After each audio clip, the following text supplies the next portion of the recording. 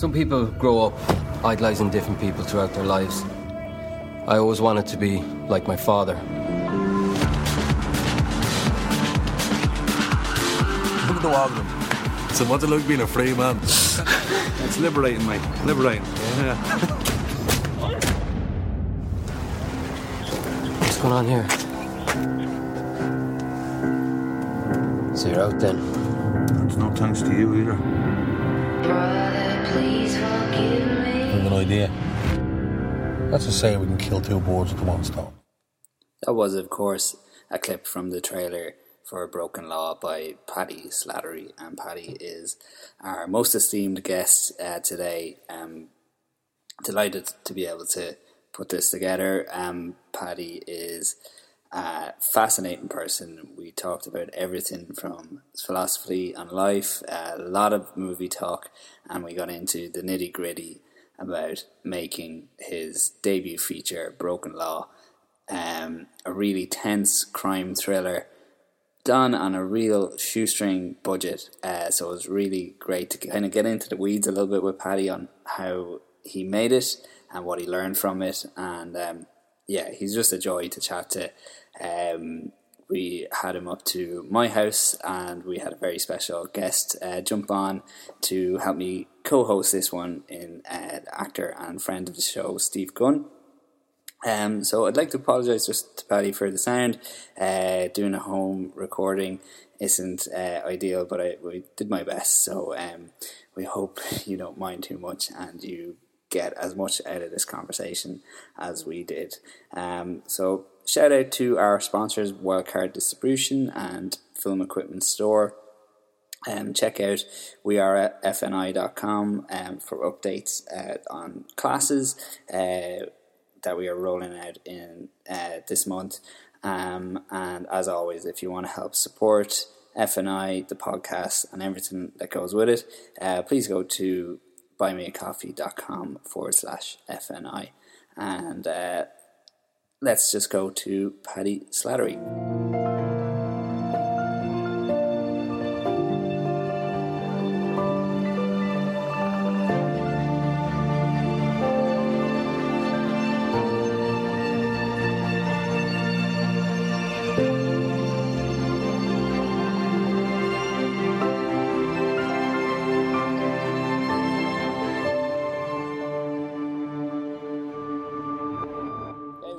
My living room with Paddy Slattery and a guest interviewer, Steve Gunn. How is everyone doing? I'm good. How are you? Yeah, great. How have the last couple of months been for you, Paddy? Pretty crazy, I guess. Best couple of months of my life. Not really. It's been a bit Twilight Zone-y. Lots of good moments. Interestingly enough, I got time to myself to focus on my health, get relatively healthy. I actually bought a Fitbit and now I'm competing with myself, trying to do 10k steps a day. But work-wise, the funny thing is with our feature film Broken Law, we had it sort of premiered just before the lockdown. So we kind of had this respite period where we could sort of let all the madness of that sink in. And I guess we got to spend some time wrangling contracts and legal and accounts for cinema release and all that kind of stuff. So timing was very good for me. I was one of the very lucky few, I think. It's the first movie I saw after the lockdown. Really? I had been to the movies in 19 or 20 weeks. And TJ O'Grady Payton, the friend of the show, myself and himself went in, sat in the lighthouse, terrified of getting the virus. So yeah, great movie, man. Well done. Thanks for going to see it. Yeah, thanks for ending the lockdown. Yeah, be honest with me. Did you enjoy it? I did, of course. Yeah, no, brilliant. Yeah, great I'm stuff. an expert at reading like micro expressions now. Well, I'm an excellent actor, so that was cool, man. It's great. Really, thanks, man. Yeah, I was the same. Yeah, me and my girlfriend went to see it in the lighthouse. I'd say they were just delighted to have a film, like a new film, and something that people wanted to go. So, such a difficult time to release a film. I don't know what you can tell us about numbers, or was it a surprise, or? Well, we're kind of out the other end of our release now. We released on the 31st of July, and it's still out there performing. I think it actually exceeded our expectations because what was it, 50 capacity for certain venues, but even in the smaller screens, it's even less than 50 allowed in. So we were thinking, like a lot of people were saying to me, it must have been a sort of a bittersweet sort of experience releasing it. But I'm actually kind of proud that our distributors, Breakout Pictures, Rob and Ella, had the confidence and the courage to take it on, despite the fact that people weren't necessarily inclined to go to cinema. And I like 10, 20 years' time, we'll look back on this as an important moment in our history. And we can say that we had a film in cinema during one of the most difficult times. So numbers-wise, I mean, they're reflective of just people in general. I mean, cinema was struggling before the COVID anyway. So this, I know a lot of people are saying, is this the final nail in the cinema coffin? Part of me thinks that might be the case for the independent features. But again, I'm a lover of cinema, and I can always, no matter where I go with my career as a filmmaker, I can always say I had a film in the cinema, and no one can take that away from me. So I've been just buzzing on that wave for the last 6 months. Like. And it's always the end of cinema, every year, every decade. Yeah. Well, it's something I'm always kind of banging on about on the podcast is audience and how filmmakers need to think about audience. How do you think about audience, and specifically with Broken Law? I think there's totally an audience for this kind of film that it isn't really that often catered to. Well, I think as romantic as it is, the notion of going to the cinema and that communal experience, I don't think that can ever be replaced. There's something in our DNA, in our human nature, that sort of there's this impulse to want to feel part of a community, feel that sort of connectivity with people.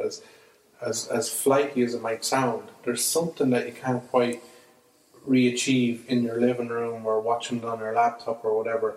When you're in with an audience, like for example, we had a premiere at Dublin in the IMAX theatre with 400 people, and suddenly anything you see up on screen, it almost becomes emotionally more amplified when you get to share that experience with people. And it's but the evolution of how we ingest content, that's changing, and there's nothing going to stop that. And there's no doubt about it. I think that the vast majority of our audience is at home in the living room now, and I don't think that's going to change. So I mean, back in the day when people went to the cinemas, they went to the cinemas because it was probably the only option to go and see something and get out for the night. Whereas the landscape has completely evolved. So I hope cinema survives, but it will be more of a novelty experience, a novelty event. So whether cinemas have the confidence to hold on to the independent films during that time, I don't think it will make financial sense to do it. I think it'll be big tentpole events in 10 years' time, possibly. Yeah, but people are going to get sick of the blockbusters as well and want something in. I think indie will always be peaks and troughs, but yeah. Remember Martin Scorsese? He got a bit of heat for calling them sort of cinema fun fair, theme park ride kind of experiences. So there will always be the desire to get out to that kind of event. But I don't know. It's just, again, it's economics at the end of the day. If it's not financially viable to do it, then they won't do it. I think there's probably 70% of the cinemas out there that are open and they're showing films, but they generally can't afford to do it. Yeah. So how long can they last? I'm not quite sure, but it's an interesting time. There's no doubt about it. Is it the death of cinema? I hope not. But it's certainly the writing looks to be on the wall. No, it's not. Come on, lads. I mean, I don't think there's ever been more of a demand for content before. So, but in terms of as a writer director, about what kind of audience are you thinking of when you're writing? Am I thinking? Actually, on Broken Law, I'll be honest, we did think of audience first on this one, because we knew Simon Doyle, you know Simon Failsafe Films. Mm-hmm. So Simon and I produced it, and we knew with it being, it's not Simon's first feature, but it's my first feature as a director. We knew that we wanted to prove, this might sound so cynical and sort of uncreative, but we knew that in order for us to make this film, we had to raise X amount of money. And in order to at least try and return some kind of finance to investors, we had to try and make something that would appeal to an audience, particularly a sort of a broader audience. So Broken Law became a crime thriller, a crime drama.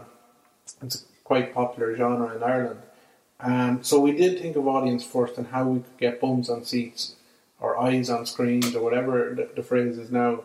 And in that respect, I think we can consider our endeavour a success. I mean, Broken Law hasn't even begun its journey in terms of audiences seeing it yet because, I mean, there's not an official yet, but we have the options of TV, Netflix and whatnot down the line. So, Have you had your pick of the platforms? Would Netflix be the one, or? Well, it's about where our audience is, and that's where the audience is. There are other, Amazon Prime, and there's Sky, and there's even Ireland. Domestically, we have Volta, is it? The Irish streaming platform. So I think we'll probably approach them all and see where it goes. What other stuff would Simon be attached to? I don't know him. Well, Simon, along with Dave Byrne, they produced, and Kieran Craig, they done Kieran's feature In View. Right. Again, that was actually a pretty intense drama about I think a cop. I think she was a cop, yeah, who suicided. I don't think that needed a spoiler alert, but it was a pretty heavy topic. But they done a great job on it, yeah.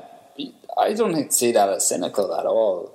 Like, you know, carving out your market and go, you know, I wish more filmmakers thought like that, to be honest. Yeah. Rather than, I'm making this for me, or, you know, I think it's a conversation that maybe should be had a bit more. Look, I agree with you. I don't even consider myself an artist in the artiste respect, but I mean, it's a business. It's the film business. It's the film industry, and we're creating employment, hopefully, for ourselves in the future. So if I want to work on my next film, I got to make sure the first one is financially viable, otherwise I might never get that chance again. So a lot of people might consider it non-purist. They might consider it to be selling your soul, you know. I don't think so. Otherwise, I would just sit at home and write poetry or write songs. It's much more cheaper and easier and more personal. But you have to respect the audience. In cinema, I agree completely. Did you have when you were like, I'm going to make my first feature film, were you toying up different options of different ideas and different script ideas that you had? And what was that process like for you? Absolutely. Maybe 10 years ago, I was naive enough to think that I could go out and make something that Andrei Tarkovsky might make, Mirror, and people will flock to it and it'll be hailed as a masterpiece, and I can just knock on people's doors and say, look, can I have 500,000 to make? That's where my head was 10 years ago, you know.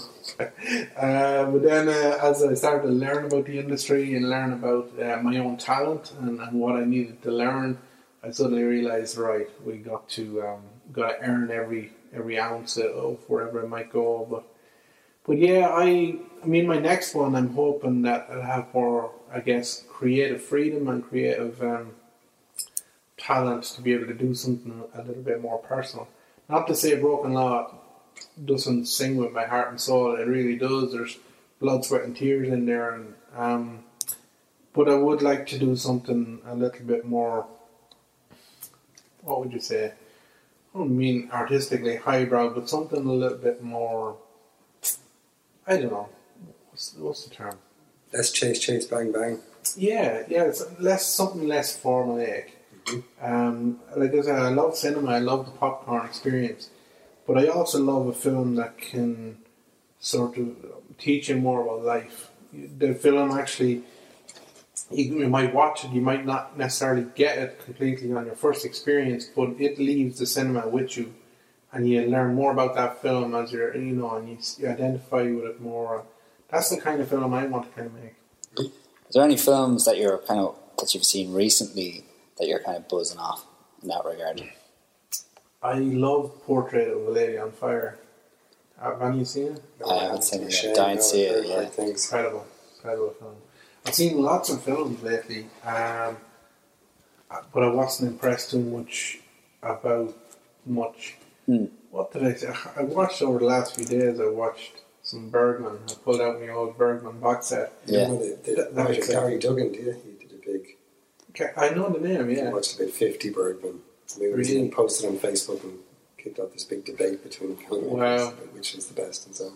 There's actually a brilliant YouTube channel for Bergman aficionados, and they will all have a collective viewing of a movie and then go on YouTube or Google Hangout and all debate the metaphors and all that kind of stuff. But that kind of cinema really turns me on to cinema again. Whereas I love also the escapism of watching.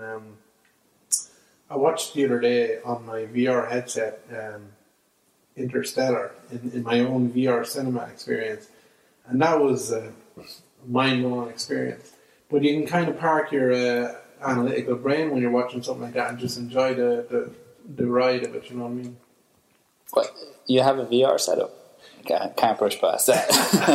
I actually got it's one of the best little toys I ever bought. It's like an Oculus Quest. Okay. It's the wireless headset, so you put it on. I actually got it for the virtual cinema experience, and I am not kidding you. It will blow your mind. You're sitting in this, and the good thing, see, I'm a wheelchair user, so I can't just pick and choose my own seat in the cinema. You're generally up the front, away at the back, and you don't get the optimal viewing experience. So in my VR cinema, I can sit wherever the hell I want. And actually, there's an app called Big Screen, and you can people coming in virtually into the cinema with you. No way. And you have a collective viewing experience. It's bonkers. People sitting beside you, and they could be speaking Chinese, they could be speaking French, they could be, how are you doing, man? I'm from Ireland, yeah. It's amazing. The future of VR cinema, that excites me. Really, yeah. Oh my God, man. You know, you'd be able to go out on a cinema date with, say, a girlfriend from the far side of the world, you know what I mean? It's fascinating stuff. But what excites me about it, again, I'm quadriplegic, so there are certain physical restrictions in terms of going places with accessibility and whatnot. But in this virtual space, there's nowhere you cannot go. And it gives you that sort of sense of liberation. It basically rehabilitates you in many ways, because, many people would consider disability sort of it's something that's almost bestowed in you because of their sort of geographic restrictions. So that's gone in virtual space. So where virtual reality and reality are going to somehow converge, it's exciting. And then we've got Neuralink and all that coming down the line. Oh man, what a time to be alive. When did you say to yourself, I'm going to be a filmmaker? When did that happen? I don't know if there was a wake-up moment, but I did. Again, I was in the hospital. I was in a car crash when I was 17. So for a few years, I had a lot of time on my hands I was in rehabilitation hospital for a year and then maybe 2 years on and off. So I had so much time to watch movies and listen to music. That was my sort of pastime. Wasn't Scorsese in his bed for a couple of years looking out the window? That's what I heard, yeah. And even Francis Ford Coppola. Really? He was struck with something when he was a kid as well. Yeah, kind of sick children have a different view or something. Yeah, it seems to be a common enough thing with auteurs. Well, just with artists in general, there seems to be a correlation between trauma and art. Well, what that is, it's almost if you take sort of ayahuasca and you get some kind of psychological, and once you go there, there's no coming back. So for me, I had like 3 or 4 years of physiotherapy, but also I went on a spiritual journey trying to heal myself at the time. I wanted to walk, that was my goal. So I started learning about kinesiology and biohealing and Reiki, and started to read ancient texts of ancient, like for example, Tantra yoga and acupuncture predate like history, I think like 4,000 years ago. That there was a civilization that understood the mechanics of the body, the energy, and all that kind of stuff. So that fascinated me, and I started to learn all that.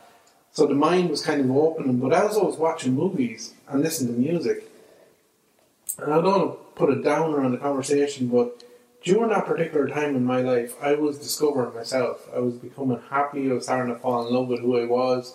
The disability wasn't a problem anymore. It was more of a challenge, but I was more motivated to prove to people that I was just as able as anybody else. But sort of coincidentally, at that time, we had lost two close friends to me around the same age to suicide in our village. The whole community was devastated, and there was a wake-up moment for me at that point when we had two young people. In the whole of their physical health, on the surface it looked like they had the world at their feet and they suicided and that's it, it's over. Yet here I was, and lots of people looked at me and considered my life to be over, or at least the option was very limited. Yet I was buzzing out of my head, I was like happy to be alive. And I thought there's something wrong here, and the more movies and music I was taking in, I realised when you look at the information that we were taking in on a daily basis, and we used to buy the newspapers at home as well, so you've got the Star and the Sun on the table. And everywhere I looked, I realised that there was this, I call it like sort of junk thoughts. There was all this bullshit that we were taking in on a daily basis that was basically telling us that in order for us to be successful in life, we had to be young, we had to be sexually attractive, we had to be financially secure, and fame, and all this kind of stuff. And it was absolute nonsense. And I also looked around and considered media in particular was such a powerful platform in order for us to express our thoughts and to be able to influence people. And I looked at the world in a very angry and cynical way, and I thought, right now the whole world is in this grasp of this sort of, this sort of rat race of, I just got frustrated, and I just decided, look, I think I have a lot to say about life, and maybe film, maybe music, maybe poetry is a way that I can express it. And that's how it started. I wrote poetry at first, and that veered off into songwriting because I had some friends that were involved in music. And at that time, they were saying to me, you actually wrote that? And I was like, yeah, I did. They thought that I downloaded half of this stuff off Google. Okay. So somebody encouraged me to write a short script and maybe do a film.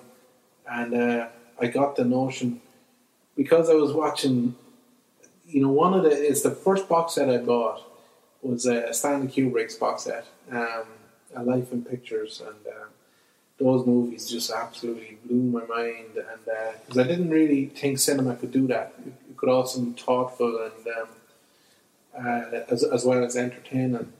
And I just went on this just binge of sort of really good directors, and I got that bug that I couldn't shake off since, that I wanted to direct movies. So yeah, it's a convoluted route to making films, but that's how it began to me. It's fascinating. But say before your acting, what role did movies play in your life, or was it a big thing? And also, what did you think you were going to do? Yeah. Was it different? You know what I mean? Well, certainly filmmaker wasn't. I mean, I'm proud to say I'm from a working class background. I grew up in Clonbelogue in a village in Offaly. I enjoyed work. I loved working on the bog or working on the buildings. That was, if I had a future, I thought it was somewhere in the line of construction. Is that what your family did, kind of building?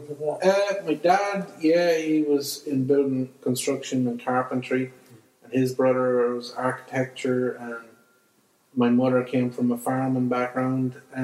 So it would have been somewhere in that area. I always asked, somebody asked me recently, where do you think you'd be if you weren't in that crash? And I thought, well, I would probably be in debt to a bank. I'd have a house and a car that I didn't own. I'd be on my way to a divorce. I'd have kids that didn't love me. And I'd be suffering from a midlife crisis. But that's your imagination as well. You don't know. Like one day you might have hit your thumb with the hammer and thought, Jesus, I might be a filmmaker from this. None of us know, do we? We don't know. But who knows? But if you were to take a general look at some of the economic structure where my life might have went, chances are I would have fallen into that sort of routine. But But look, honestly, I say that Crash was the best thing that ever happened to me. I feel like, I was given a second chance at life. But like how film, I always loved films as a kid, and my dad used to be a huge fan of Hong Kong sort of overdubbed martial arts movies and westerns and that kind of stuff. So I always remember the westerns, the spaghetti westerns. I always remember Morricone playing out in the house at home. Or Western. Oh my God! So when I watch like The Good, the Bad, and the Ugly, it's not just an entertainment experience. It stirs the soul. You know, the earliest moments in my life were formed in those films. But like Bruce Lee and Jackie Chan and all those kind of. Yeah, I remember watching. Was it Fists of Fury? Yeah, that blew my mind when I first saw that. Oh man! Well, Bruce Lee for me was superhuman. He was the Superman for me when I was a kid. He still is, yeah. Oh my God, amazing. So yeah. What was the steps that you needed to take to get to making your first shorts? I wasn't sure if I could direct a film because, again, the wheelchair and all that kind of stuff. And I reached out to, I got a friend of a friend, got an email address of Declan Rex. He's an awfully based filmmaker. He made Pure Mule and Eden and The Flag and stuff like that. So I chanced my arm and sent him an email with a short script. Because pure chancer. And I got an email. I actually asked in the email, I said, look, I'm a wheelchair user. I'd love to be a director. Do you think it's possible? And if you had any advice for me. And he emailed me back. He was very generous with his feedback on the script, but also very honest. It made me realise, okay, now I need to learn how to write. Let's talk about what was wrong with that script. Oh shit! From start to finish. but he very kindly told me, he said, look, you don't need to be able to walk to be able to direct a film. You can direct a film from the seat of your pants. You can use a wireless monitor. You can use this and your technology is evolving so fast. I think he more or less said to me, he said, if you're a good communicator with people, then you can direct a movie. And that was enough for me. I had the sort of emotional launch pad that I needed to go ahead on into it. So, I mean, the first short film for me was, again, back in the day, I'm not sure if you remember, it was a film, what was it, Network Ireland, Film Network Ireland, or Jason Butler ran a great forum online, and that's where everyone sort of congregated online, and I just put out word, I'm making a short film in Offaly, anyone interested? Pile of emails came in, and I'm not sure if you remember, do you remember Crooked House? The theatre company? Yes. I did plays with them. Well, they had a website looking for Well, their actor forum on Crooked House was amazing. Yeah. It was like a hotbed of acting talent looking for work. So again, I put in word into crookedhouse.ie and you get hundreds of replies. So I said, it looks like we're making a movie, lads. I think our budget on our first short was like €2,000 or something like that. And everything else was begged, stole or borrowed. Well, not stole. Brought back when we were finished. It was good crack though. And that proved that you could do it and kind of launched you. I suppose, I guess, like if that didn't work, you probably wouldn't be talking to us now. Oh, well, look, a few people pulled me aside at the very, very beginning. And I took it so seriously. I wasn't interested in chancers turning up for the crack. I wanted people that shared my same desire to be the next Kubrick or to be the next Scorsese or whatever. So I was on that buzz from like, even Paul Thomas Anderson's Magnolia. That was the time when I was like, holy shit, I want to do that. So if I encountered anybody that didn't share that same professionalism or motivation, I would generally shake them off pretty quickly. What do you mean you can't get 200 frogs with this scene? Yeah, exactly. But it did happen. So yeah, I mean, once we made that, and I think Underground Cinema was the only place. Great, isn't it? Well, they're the only place I sent it to. Yeah. My very first short was called, what was it called? Out of Tune. I don't even want to look at it now because I cringe. But the next one, I was even more serious with a short film called The Moment. That's when I actually strategized, and like you said, I thought about audience and thought about like, how are we gonna, if it's gonna cost us $5,000 to make it, how are we somehow gonna make that money back? and we didn't, but we certainly got it back in terms of exposure, that kind of stuff. So It's about building a reputation, isn't it? yeah, and it's such a small film community in Ireland that your reputation precedes you. You know what I mean? I think if you're bad, word will get out fast.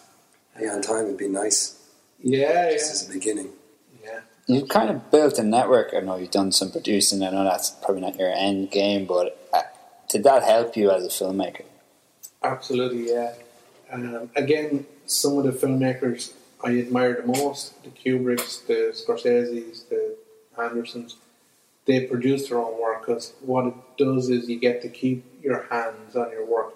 You get to keep an influential say in those important meetings where finance is discussed, where casting is discussed. So if I'm going to make a feature down the line, I'm definitely going to be a producer on it, because I don't want anybody else telling me who I have to cast or not, you know, that kind of way. I think it's about holding on to creative control. It's like I was listening to an interview from Van Morrison recently, who celebrated his 70th. And you know the way Hot Press done this sort of, they wrangled in all these Irish artists and they done covers. So I've been fascinated with him over the last week, and he sort of flippantly said, but there was a little bit of truth to it, when a BBC interviewer was asking him, I see you produce all your own work, he said, man, in his Northern Irish American accent, he's like, I stopped being an artist in the 70s and started producing instead, because I get to hold on to creative integrity in his work. So that's what I'd like to do. Although it might not be the most exciting job producing, you know, yourself as a producer, it's quite, I mean, you take that kind of work home with you and take it to bed with you, and it never ends. So if Hollywood came knocking and said, we love your stuff, we're going to give you like 500 million, you know, here's the studio, you're going to direct from here, unfortunately you won't be able to pick the cast, it's a superhero movie, you'd probably have to do it though, wouldn't you? 500 million would not just twist my left arm, it would twist my right arm as well. That would twist me into a pretzel. There's a price. No, look, there's always a price. Sure. But it has to be the right project. Yeah. I'm privileged enough to say that if somebody handed me €1 billion or 10 million euros, realistically, to write a script that didn't resonate with my own values, I wouldn't do it. Okay. I've got air in my lungs, I've got food in my belly, I've got a bed to sleep in at night, that's good enough for me. And that sounds like the biggest load of bullshit. 10 million is a lot of squids. But if I'm going to meet my maker at some point, I want to go there with a clear conscience, you know, knowing that I sort of stood firm with what I believe in, yeah. Yeah, 10 million though. Yeah. Go ahead. Like over the next, where do you see yourself in 5 years? But I mean, have you set yourself a goal to? Here's the thing about, because it's important to set goals. Sure. So it's important to know where you're going and if you're meeting there, if you're hitting those sort of milestones. And there's this weird dichotomy, right, with life, right?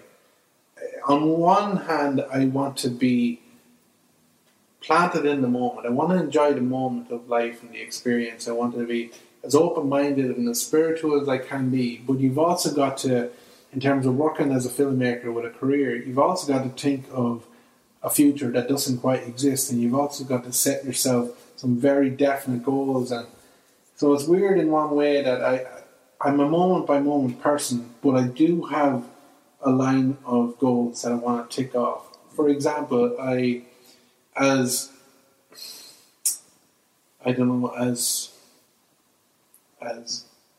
egocentric as it might sound, I would love to win a Palme d'Or, Right. the highest honour you can get in the Cannes Film Festival. So that would be a target. I'd love to make a movie that premieres at Cannes, and you get escorted up to Crozier, you get to, and then you're greeted by a 10-minute stand ovation. I had a 10-second part in a Graham Cantwell's film, Anton, and they were going to Cannes. I was like, I'm coming. Really? Cannes, yeah. Had a little glimpse of all that glam. It's fun. You know? Well, I mean, it's bonkers. But again, it's part of our industry. Sure. I'm certainly not motivated by a red carpet, but I think it's a little bit of fun at the end of the day where you can go out with your mates, pop a bottle of champagne and say, look lads, we did it. So that would be a goal. But I would like to... Not get a picture every couple of years. Yeah, I'd like to be able to make about 3 features in a decade. Okay. That I can really love with all my heart. You're not going for the Tarantino 10 or anything?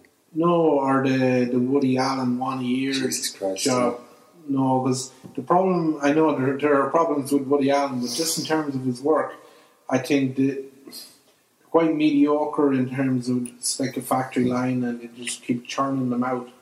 I think if he did what he might have done back in the 70s, where you watch Manhattan Murder Mysteries or Annie Hall or Manhattan, absolute masterpieces of independent cinema. Even Bergman churned them out, like Godard. I was going to ask you about the new wave and it's sort of fun for you. Well, the new wave came to me through the American new wave. So I kind of done it in reverse. So I was on the Oliver Stone Scorsese trail, and I realised that when I watch interviews from those guys, they revert back to the French new wave because that's where they were inspired by the Godards and the Trudeau's and whoever else. So I went in a roundabout way and I found myself back watching new wave cinema and then Russian cinema. Russian 70s, 60s, 70s, even 50s, Bergman era. Mind blowing how they could be so poetic and also adhere to an audience's desire as well. There's so many movies that just baffle me with how brilliant they are and how they got away with them even at a time. I watched, just on the topic of Bergman, the familiar ones, like Persona and what's the one where Max von Sydow? The death chess, really. Seventh Seal. When you watch those, they're not just movies, they're lessons for life. I heard that song, this is the bit you can cut out, Paul. Judi Dench singing this song, Bring on the Clowns, Shaming the Clown. I heard Dunphy sing it once in an interview, a bit drunk on TV or something. And then I did a little Google on it, and it turns out that it's from a musical, and the musical was written by that famous guy, Stephen Sondheim, and the musical was based on a Bergman movie called Summer Evenings, isn't it? So I started watching that a few weeks ago. It's mad the rabbit holes you down, and how people influence each other. Oh, yeah, it's amazing. With you would have been of the time of buying DVDs like myself. I suppose like all the making ofs and all the extra features. They were probably your school. That was my film school, 100%. I remember, and I still have it on. The very first DVD I bought was Any Given Sunday. Still have there the price tag on it, 20 quid. Rip off, yeah. CDs as well were so 20 expensive. quid in Heartbeat City. I wonder they're going to have a business. But that was the first one, and I bought thousands of DVDs since. I was a DVD junkie until downloads came in.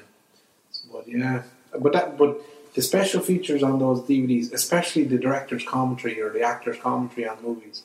Oh my God! Like, have you ever listened to the director's commentary on Reservoir Dogs?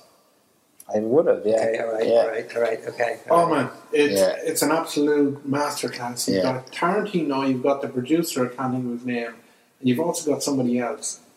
And it's an education in itself. Just the director's commentary on Reservoir Dogs. I'd recommend anybody. And it's for free there. Well, not for free, but it's on there. I've seen that in the Savoy on Collins Street, and when the lights go off, you just hear the DJ's voice.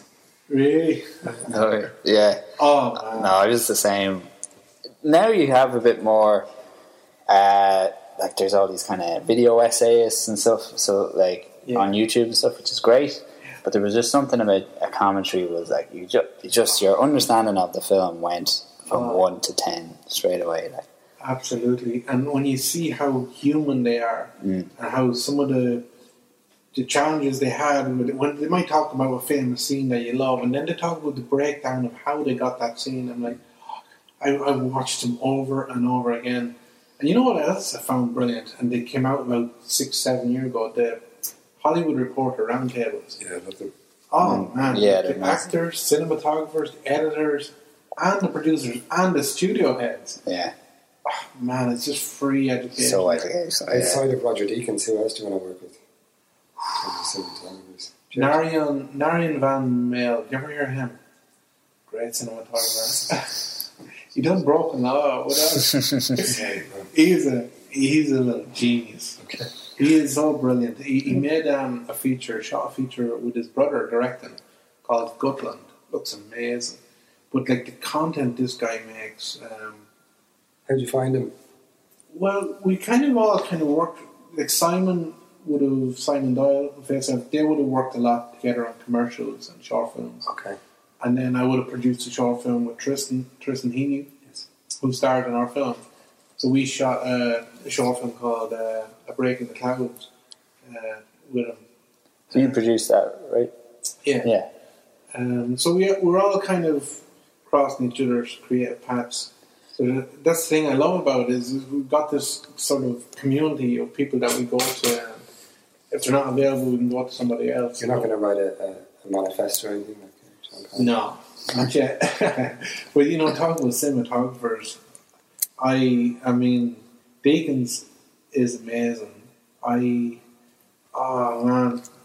drawing a blank now, but there's so many amazing. It's a wonderful documentary, Visions of Light, isn't it? I think it's Keanu Reeves narrates it, but it goes through cinematographers over the last 50 years, whatever, 100 years.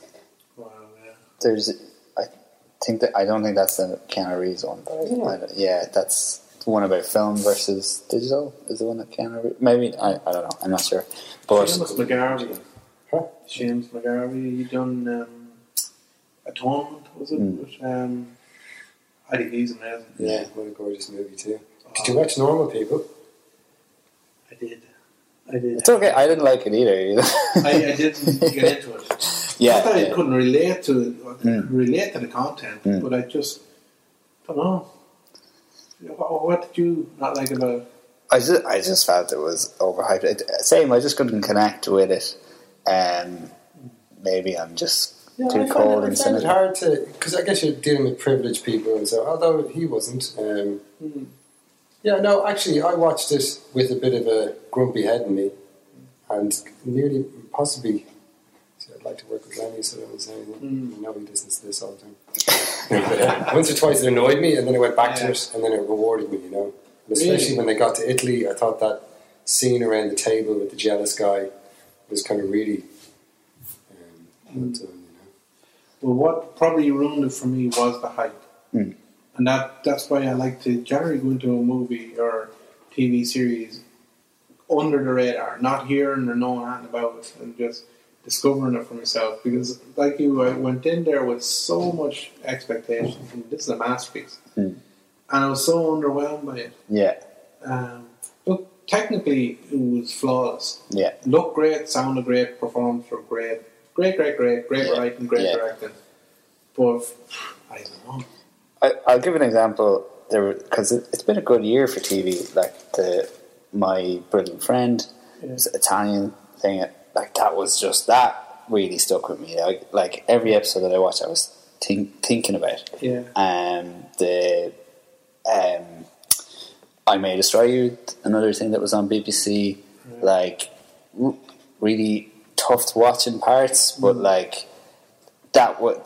These were the things that I thought kind of deserved the hype, and but for whatever reason, I just could not get into Normal People. Yeah. But you know what? It comes down to taste. Then it's like some people like coffee, some people like tea. It's just the way it is. Yeah. Would you do episodic television?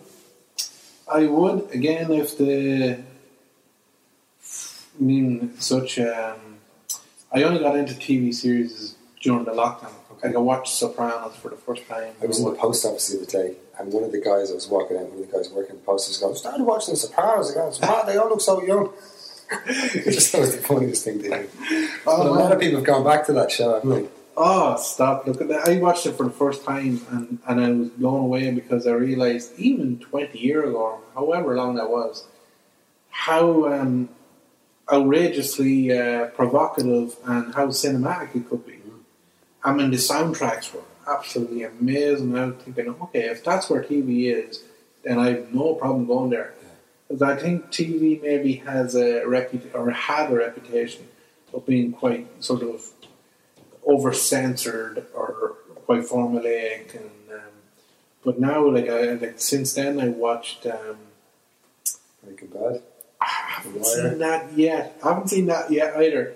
I'm actually looking forward to seeing The Wire, because anyone I talk to about The Wire, like, oh man, you are so lucky you get to see it for the first time. So surprised you haven't gotten there yet. No, it was just a movie, right. And I was a snob about movies as well. I said, no, cinema for me, not for TV.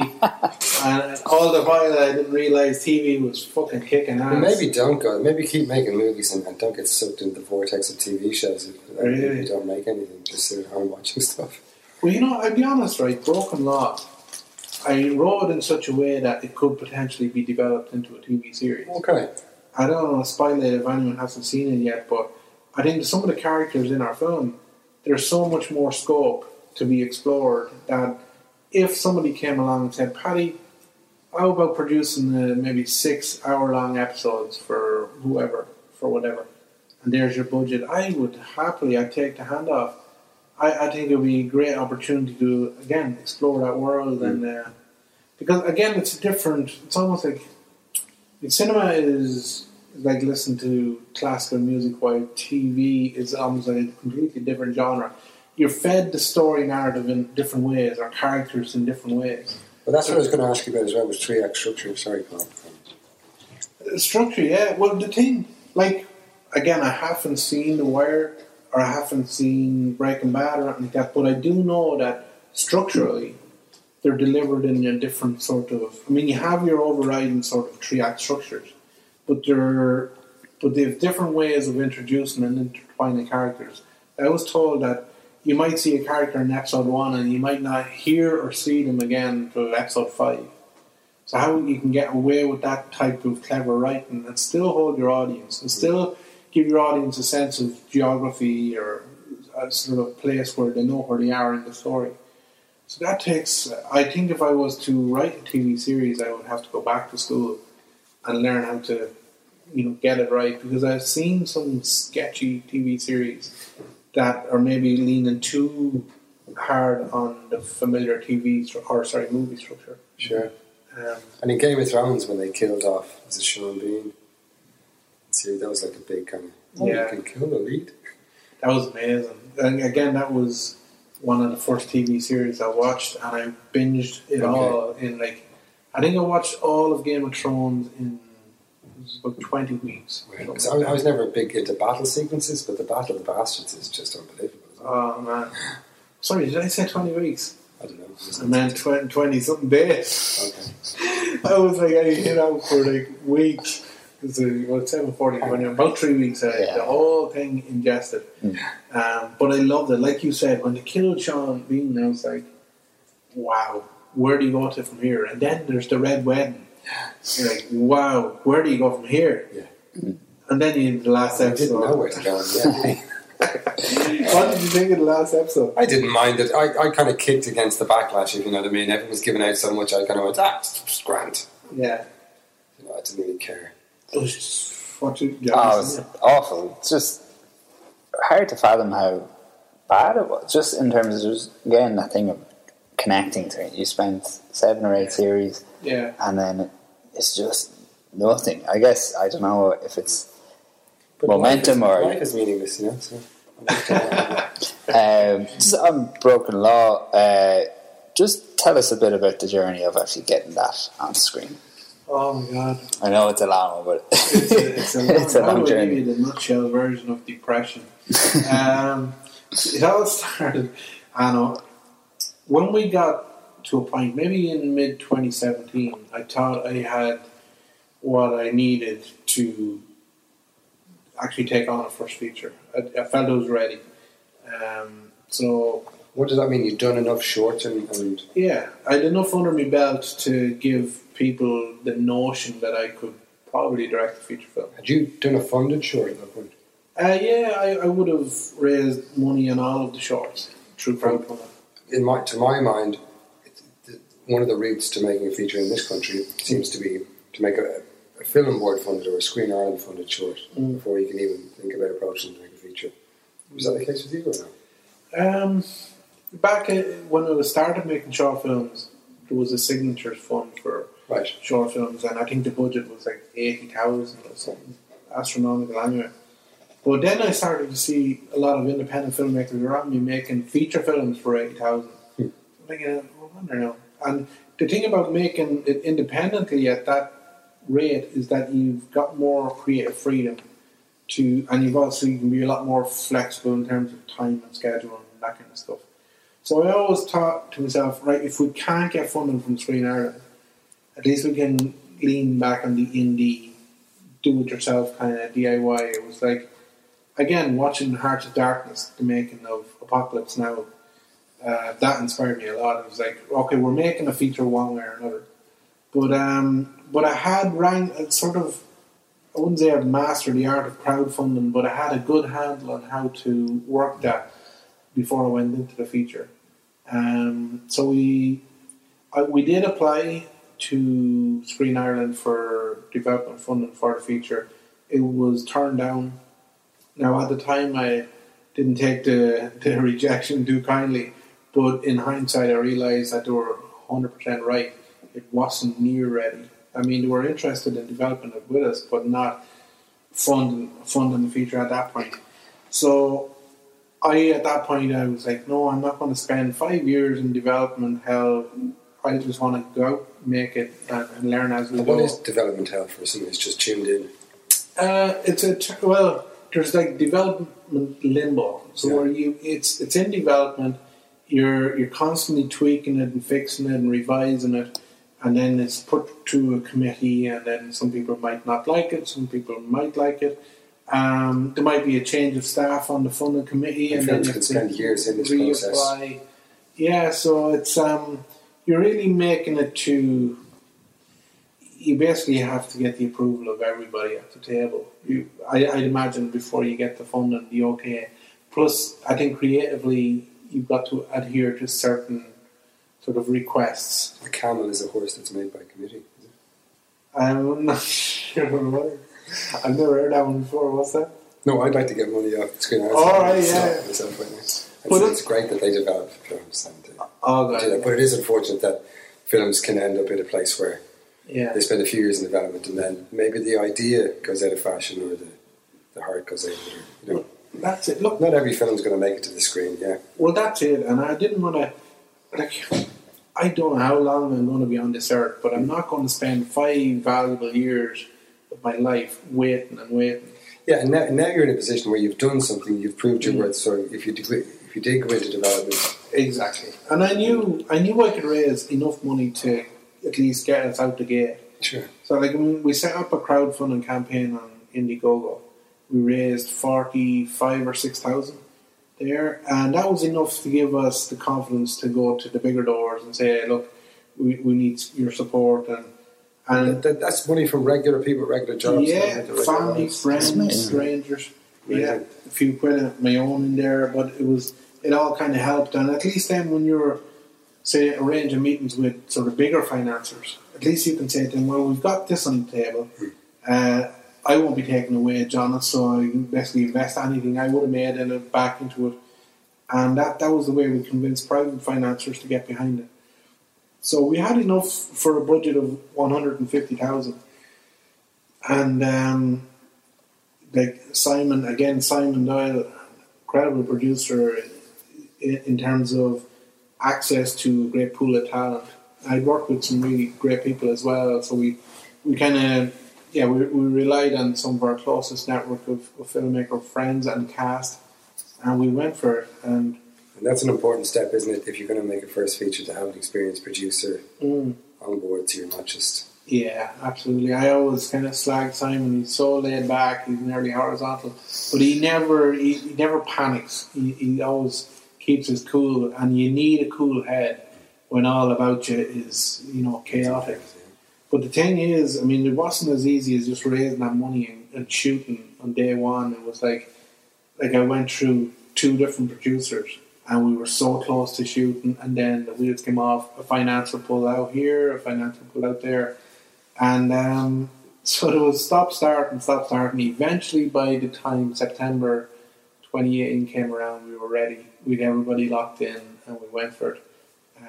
So we shot a movie, and the good thing about Screen Ireland, they very kindly said to us, "Look, okay, we respect your decision to go and make your movie on your own. So come back to us in post-production, we'll have a look again and see if we can help you out in any other way." It's a rare enough occurrence, isn't it? Yeah, and they honoured their word. We, in post-production, we ran out of money, and we needed help to get that post-production over the line, colour grading, editing, soundtrack especially. And we went back in, and they liked what they saw, and they got behind us. And you know, like, as I would have been cynical enough before working with Screen Ireland, I was like, Screen Ireland, they only fund their friends. The more I got to know them actually personally and meet them in the office, and you realise, actually, you know what they're doing is pretty good. That's showbiz, because I know from sitting around as a disgruntled actor, Yeah. the whole thing is rigged, and then you get a few gigs, you're like, actually, there's lots of nice people out there. It's not that bad. Yeah, well, look, there's a reason. There's a reason that they have to hold on to that money as tight as ever before they let it go. And you have to prove to them not just that the script is good or the director is good or if you 1 or 2 cast members there, you have to prove from top to toe that you can deliver a product to the highest standard and every penny is spent and accounted for, and all your legal and your accounts and your insurance, all that kind of trivial stuff is looked after. So and that's probably where I think a lot of independent filmmakers let themselves down, is the admin, the professional stuff, the office stuff is not quite up to standard. Did you have a line producer? Well, Simon was lining for us as well. In fact, Simon was initially in as line producer, and we decided to tackle it ourselves. Yeah, but we eventually got it done in late 2018. Yeah. So from start to finish, how long was the process? From which part? I guess from like. When did you write this script or this idea? First draft was done in. I finished the first draft the same day Michael Jackson died. Okay. That was June 25th, 2009. Wow. Paedophile Michael Jackson. I've been watching a lot of Norm MacDonald comedy lately. I like Norm's humour. He's out there. But I'll be honest, I was, and in many ways still am, a massive Michael Jackson fan. Sure. And I was, because he okay, it's just going to get weird. In my household. Yeah. No, he was one of my main creative inspirations all my life. Yeah. Like Man in the Mirror came out, and my mind was blown from that time. Sony headphones, yeah. Genius. I mean, performing that live on stage. So when I finished, I had a drink bought to celebrate the finishing of my first draft on the 25th of June, right? So I had me drink. It was a bottle of vodka. 2009. 2009. 2009. 11 years ago. Yeah, and I was ready to celebrate finishing the first draft because I don't drink during the writing process. I wait and treat myself to a movie and a drink. And then my brother came in to me. I was in the sitting room in the house, and my brother said, "Switch on Sky News," and said Michael Jackson had died. And I was devastated because, again, I idolised him all my life, and I don't idolise famous people, but Michael Jackson was one of the few that I admired. Now, all the controversy aside, not that I was blind to the controversy, but there was certainly, my stomach was turning on many occasions hearing about personal life and all that kind of stuff. But as an artist, I thought, wow, this is an incredible standard of work. So I ended up drinking that night to sort of celebrate the passing of Michael Jackson. 11 years since the very first. Did it change much from the first draft? Oh my God, yeah. I mean, the original title was The Broken Law of Attraction, which was a big ensemble. A million miles away. Oh my God. It was a Magnolia-esque kind of movie where it was fate versus coincidence kind of thing. And Yeah, I mean, I had notions. I had huge notions, epic notions of this first feature. But the more we realised that the budget was not going to be there, we decided, I think late 2017, we said, right, let's go back to the drawing board. Let's pull out where we feel the real story is. And the real story, the spine of the story was between the two brothers on opposite sides of the law. And we concentrated on that. And what happened then was fate versus coincidence. That whole team fell away, and it became more about a character going through a sort of a crisis of identity and sort of at odds with the loyalty between his family and the law. Yeah. So yeah, we paired it right back, all the way back to a very intimate story between two brothers. Mm. But the brothers was always that you mentioned before that you have brothers and you kind of wanted to explore that. Yeah, well, I always, and I jokingly, my brother James, I jokingly said to him, I mean, he was always the scallywag and I was the golden boy of that. That was just the dynamic there. I was the eldest son. My mother was sort of raising us single-handedly, and I was out earning the money and that kind of stuff. So I always had a chop on the dinner table while the rest of them had sausages. You know, I was the looked after because I was handing out money.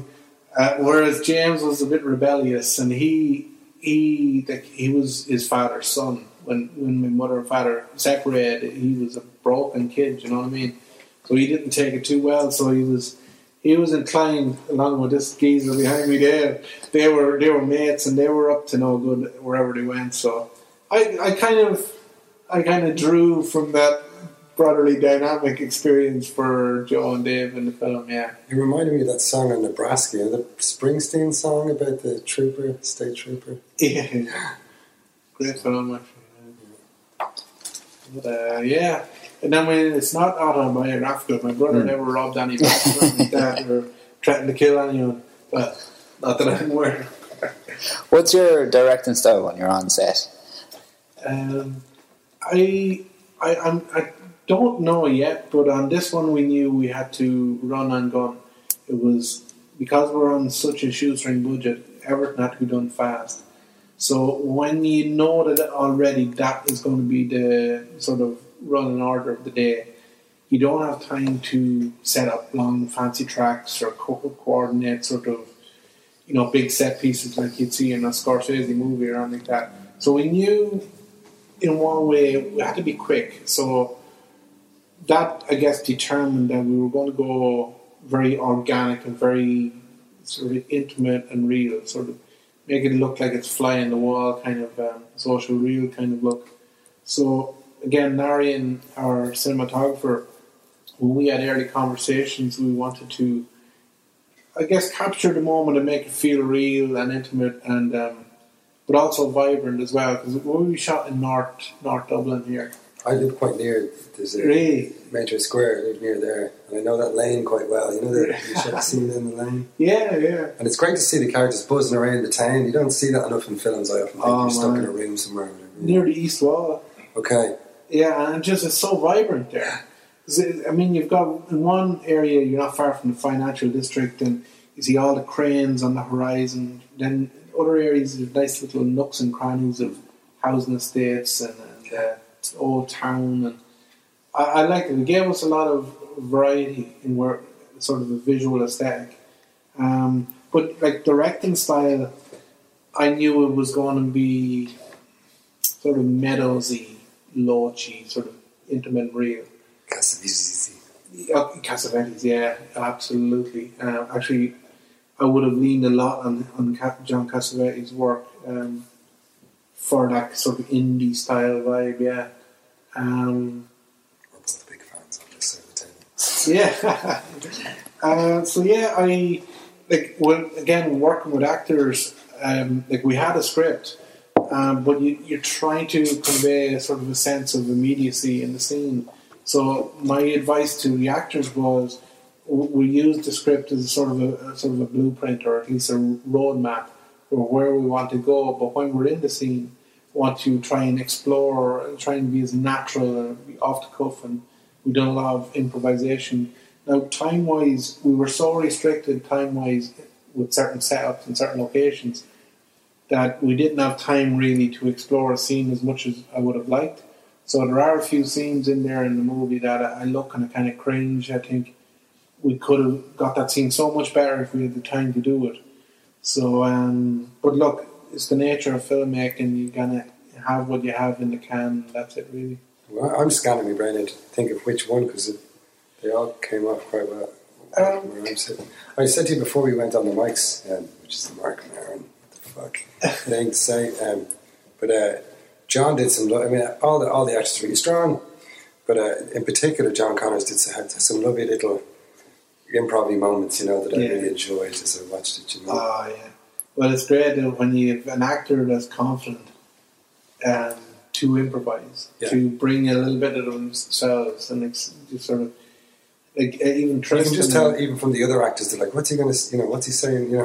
But the funny thing is, I knew at all times where geographically he was physically going.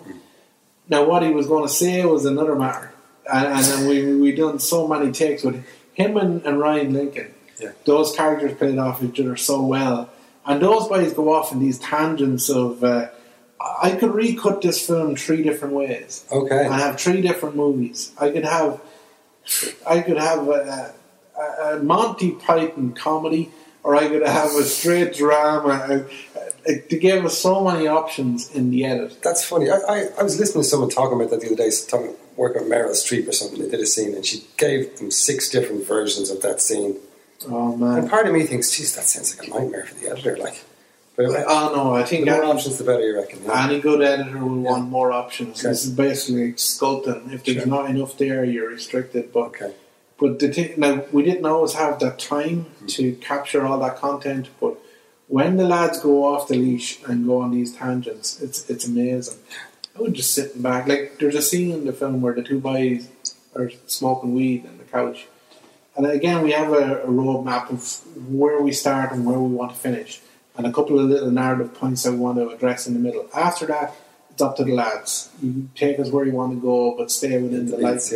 Yeah. So we can just sit back, watch the monitor, and listen to the boys, and it is brilliant.